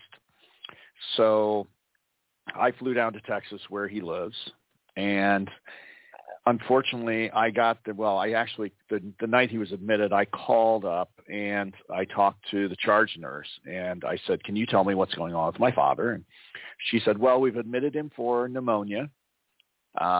We did notice some irregularities in the x-ray we took on his lungs. Now, that initial comment led me to believe that maybe they thought that he had like lung cancer or something. He was 88 years old and healthy as a horse, walked 3 miles a day. And so I was having a hard time believing that because I talked to him, the day before he was admitted, and he was perfectly fine. So I said to them, well, we've been seeing a lot of blood clots in people's lungs because of the vaccine, and I would like you to run what's called a D-dimer test. And their response was, that's not our protocol. That's what you were talking about before. It's their way to step around the real issue there. Right. And I said to him, well, I'd really, really like it if you would run a D-dimer test on him, because our experience is that this is blood clots, because he didn't have any fluid in his lungs, but he couldn't breathe. So that inflammation caused by the spike protein in that vaccine keeps your lungs from being able to absorb oxygen. And therefore you feel like you can't breathe, right? So I'm like, I was like, oh boy, this is not good. And I just had this inkling that it was not going to turn out well. So I flew down. By the time I got there, he had already had a stroke and a massive heart attack. Oh, goodness. From blood clots. And when they ran his D-dimer, which was after he had stroked, it's supposed to be 0.5 or less, and it was 2,100, which means his body was riddled with blood clots. So in that case, could they have even done anything? Oh, certainly. They absolutely could have. They could have used a couple of drugs that would dissolve those blood clots, and he would have survived. Uh-huh. But he went 3 days in the hospital while his body was creating blood clots. Mm-hmm. And they just refused to do anything other than adhere to their protocol. Now, I'm curious, did they know that you were a CEO director of a medical, yes, and they still refused? They still refused, and my wife, who is a doctor, on the phone asked them specifically to run that D-dimer test, and she said, I'm a doctor, and I would really like it if you would do that. And they said, it's not our standard protocol. We cannot do it. And, 3 days later, he strokes, and 4 days later, he's dead. So can you go after them legally now? Oh, absolutely I can. This is what's known as medical malfeasance. So there's malpractice, which is when, oops, I made a mistake. Malfeasance is when you willfully and knowingly refuse to give them a treatment or a test that would show that they needed a treatment. That's malfeasance. So it's willful misconduct.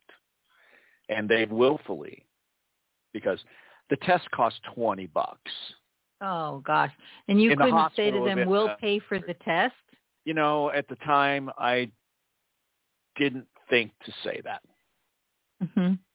I will always second guess that the rest of my life, because I didn't think to do that, because I do believe my father would still be with us if that had not happened. Mm-hmm. But what that told me was what we've already talked about, is that the medical community is run by big corporations and the accountants, and it's also run in order to adhere to what the government says to do. And that's where we are. We are at the point of big government actually telling and saying that the medical community is going to do this. And because of the dollars, they're willingly mistreating people. I mean, I cannot begin to tell you the number of people that we have taken out of the hospital because they're not treating them. We had a patient the other day who actually said that she went into the hospital. They asked if she was vaccinated. When she told them no, they put her in a room with 3 other people who were unvaccinated, and they wouldn't even come in and treat them. And that was a local hospital here. Oh, my goodness. So because they're making a distinction between vaccinated and unvaccinated.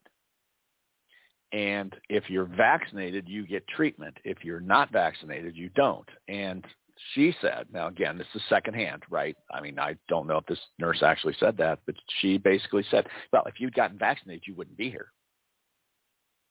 The data shows exactly the opposite, which if you have been vaccinated, you are much more likely to be there than if you're not vaccinated. So, this is a very interesting thing, and for the listeners, everybody who's listening needs to understand at this point that the hospitals are not there for you. The doctors are not there for you. They are there to do what the government tells them to do. It is called compliance. So if you end up with a loved one in the hospital, the first thing you have to start doing is questioning absolutely everything they tell you. Show me, prove to me, because I don't believe you. Because, right now the hospitals are killing people. right and left. I mean, well, I'm sorry, go ahead. I have a loved one who has been in the hospital with heart surgery and so on. And I'm like his medical advocate. So we went into the ER and they gave us this form that, allow us to treat him. And I wrote on there, with Annetta's help, absolutely no remdesivir, methuzolin, or anything with those generic names, and no intubation. And I had him sign it. And so they have that in his chart. And the first nurse looked at that and said, "What's this?" And I said, "Well, it's this, this, and this." Oh. He was kind of really surprised to see that someone had written that on the form. Well, you have to. I mean, you have to. Remdesivir specifically, I am quite certain is the cause of about 30 to 35% of the COVID deaths. Mm-hmm. Because once you give that to someone, their kidneys fail so fast, it's not even funny. And since I haven't gotten the medical records yet from my father, but I'm very interested to see them, because when I got there, they told me he was in renal failure. And I'm like, my dad had no kidney problems. Right. And I am very interested to see, even though he never tested positive for COVID, if they gave him remdesivir, and I'll bet they did. Yeah, I just wonder if they'd try and cover it up.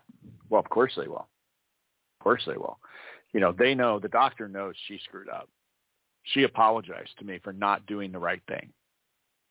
That won't help. Didn't help. Just made me angrier, or maybe I can say this. I apologize if I offend anybody, but I was pissed off, and I still am. Oh, and I don't, I'm not vindictive by nature, but on this one, yeah, these people need to go down. They are not, they're not doing the right thing at all. And I personally think that any physician, any nurse that knowingly and willingly goes along with this is acting criminally, and they should be brought up on charges. I really do. Mm-hmm. If they are not willing to do the research, or if they're not willing to listen, I mean, all you have to do is just go and do the research yourself, because it's there. It shows clearly, that remdesivir is deadly. I mean, Africa, it's banned because it killed a ton of people. And then yet the FDA yesterday proves it to be used in doctors' offices as a COVID treatment. In doctors' offices? Yeah. Yeah, wow. They approved it yesterday. Wow. Oh, yeah. And, of course, the FDA yesterday yanked monoclonal antibodies. Now, after I've done research on them, I'm fairly concerned about them myself. Now, the FDA did it because they're saying that they don't see the clinical value in it on Omicron, which is total crock. But we actually are seeing already that there is an uptick in cancer among the people who are getting the monoclonals, mm-hmm. Which was a concern. But because we know that, this is a synthetic antibody that is grown on mouse kidney cells. And there's cancer in those kidney cells. So it's not a surprise that we're starting to see that. And that kind of segues into this other part that you wanted to go into earlier, which is the upcoming storm. Yeah, I wanted to step in here really quickly with that. But, I heard some very disturbing things on the monoclonal antibodies.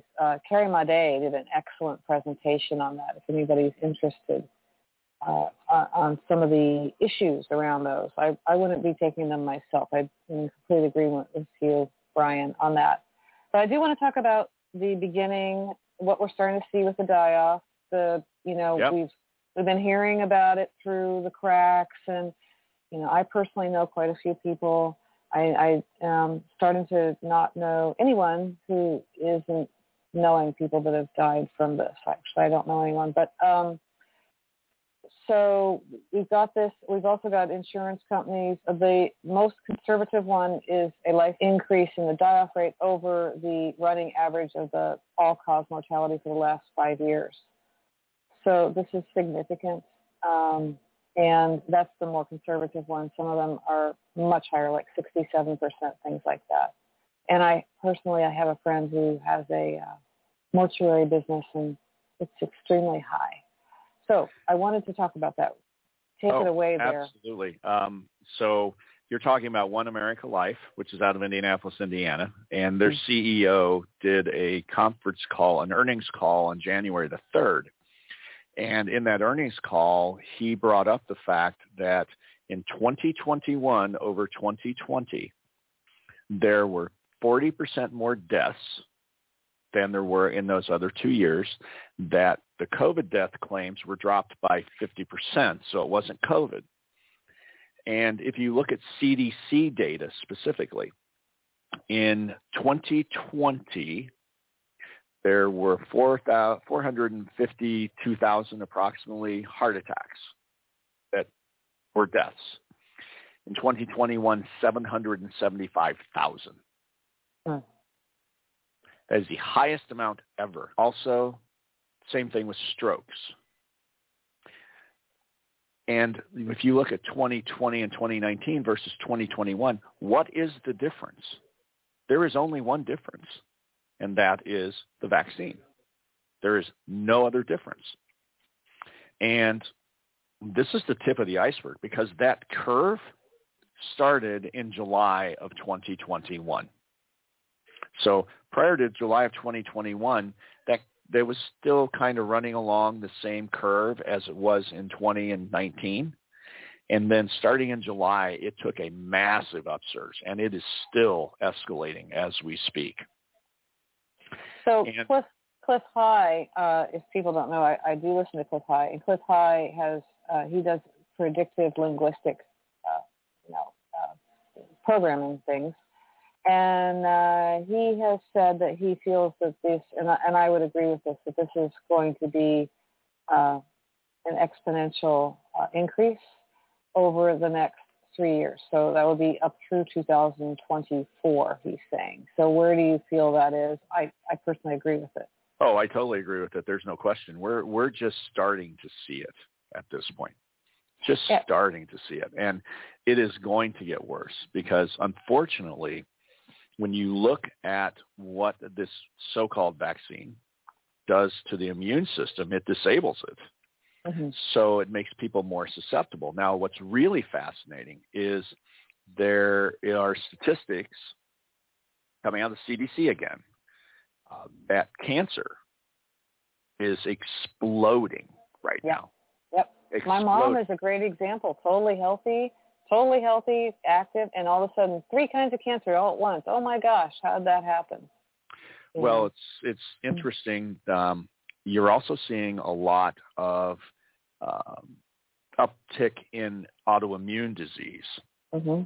And, again, if you look at what's been going on and you look at the vaccine or so-called vaccine and what it does in depressing your immune system, it makes sense that autoimmune would be exploding as well. But it's fascinating. So, and I kind of want to get into this, although it's kind of creepy at the same time. So I personally think that all of this is intentional. I think that this is completely engineered. And one of the things that I noticed very early on in the deaths were there very specific types of death by sex. Mm-hmm. So if you look, in men, it's heart issues, right? Yes, of correct. Various kinds, right? Well, what's the number one killer of men? Heart attacks, right? Mm-hmm. Women, one of the major causes of death is strokes. And you'll notice that in the death data, strokes are very big in females, along with reproductive system issues, right? So my premise has been from day one, since this is genetically engineered, And they're giving their messenger RNA delivers a message to alter the genome. That's what it does. That's what its sole purpose is to alter the genome.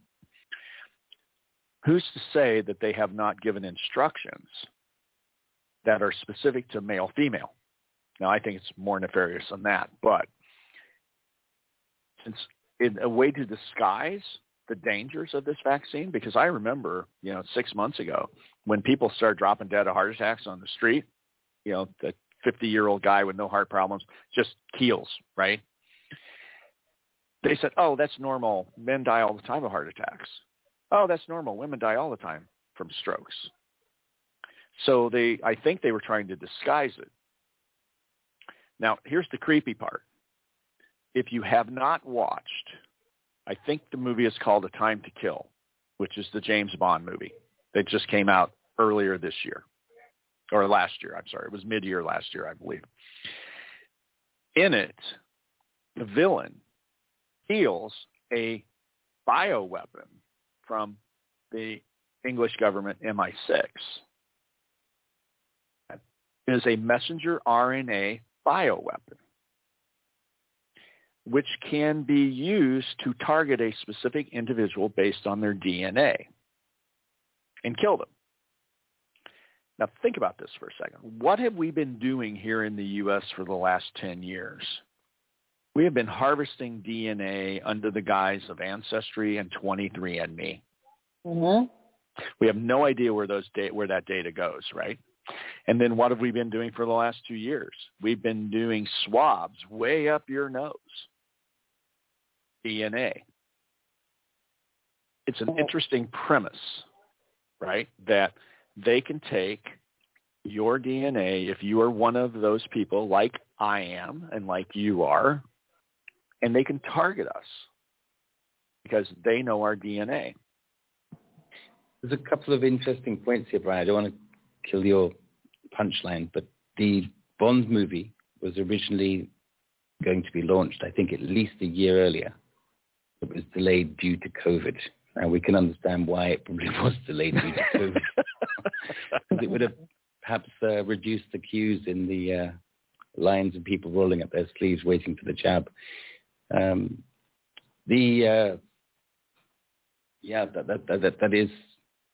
is amazing. They're telling us what they're doing just after everyone's committed to doing it. Not everyone, but a lot of people. Sorry, back to you.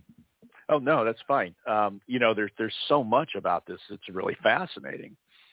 And so, Ken, 1 second. Could we possibly jump a little further down that rabbit hole? Because we had a guest, Carrie Made, early on, the first time we had her, and she was talking about gathering the DNA and the 8th chromosome, the God gene, etc. And I had just mentioned how they were gathering all the data on all the people that for religious exemptions.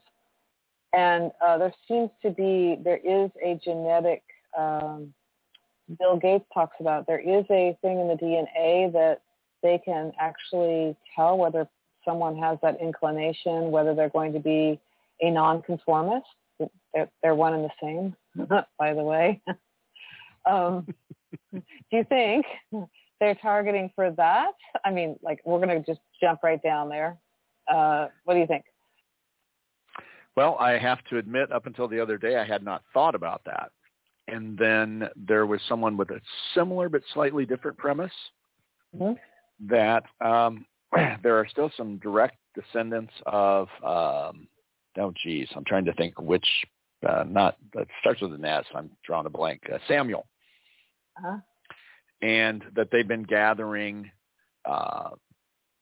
DNA to try and find those direct descendants so they can target them because they're worried about the second coming of Christ. And they want to eliminate any of those direct descendants of Samuel because they have royal blood, which I thought was interesting. So it's similar concept, different tact. Mm-hmm. But I hadn't really thought about why they were targeting certain individuals, right? But it does make sense. And, of course, they definitely want to get rid of those of us who are speaking out and are nonconformist in the sense of not conforming to what they want us to be. So, yeah, I actually think that's distinctly possible. It is very concerning to me, in fact, that they have this technology. And, dialing back a little bit, one of the things that's interesting about what's going on in the healthcare industry right now, because they'll kind of pull it all together, is about 10, 12 years ago now, they started pushing electronic health records. In fact, they were required to be implemented if you were taking any kind of governmental money by 2014. You had to have an electronic health record system. Why? Why do you care? Right? Mm-hmm. They want to track.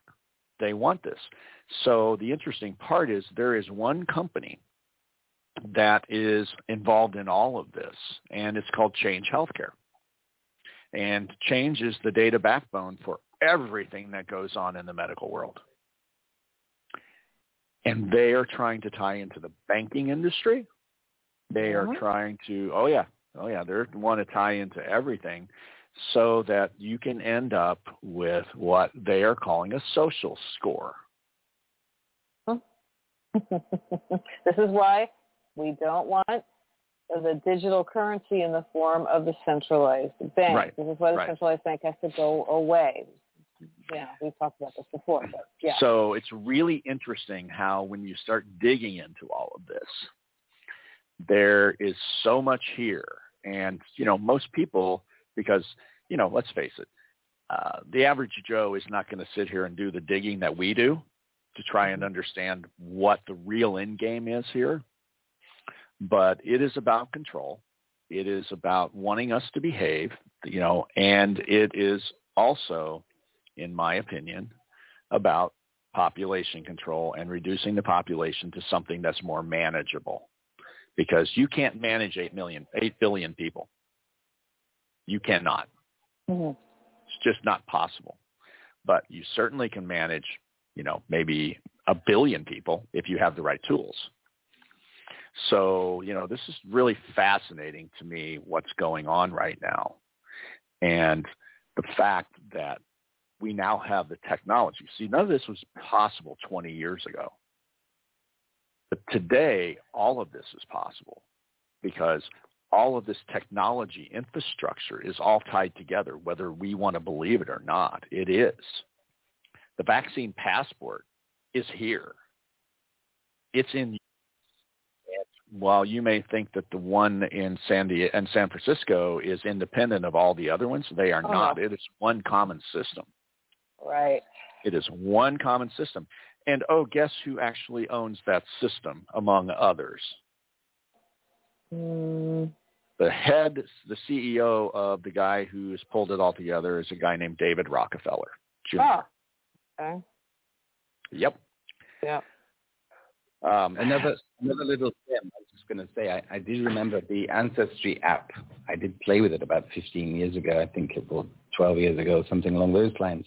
I remember one day noting it was just sold for a really high price. I just wanted to try and bring up that gem, but I was thinking that was 10 years ago or something. But I just see that the headline here is the Blackstone Group. This company purchased a majority stake in Ancestry back in August of 2020 for a staggering fee of $4.7 billion. So I guess the value of their asset is really increased in the COVID era. It has. And, Blackstone is invested in everything. They're one of the major investors in almost all the pharmaceutical companies, for example, along with the Gates Foundation. Those are one of the two biggies in the pharmaceutical world. So when you start looking at that and then they're buying Ancestry, it's got to make you wonder, what's that about? Dear ones, guess what? We're at the end of the show. We're just getting started. Well, I guess I'll close then. Yeah. I'll have to come back and do it again, Brian.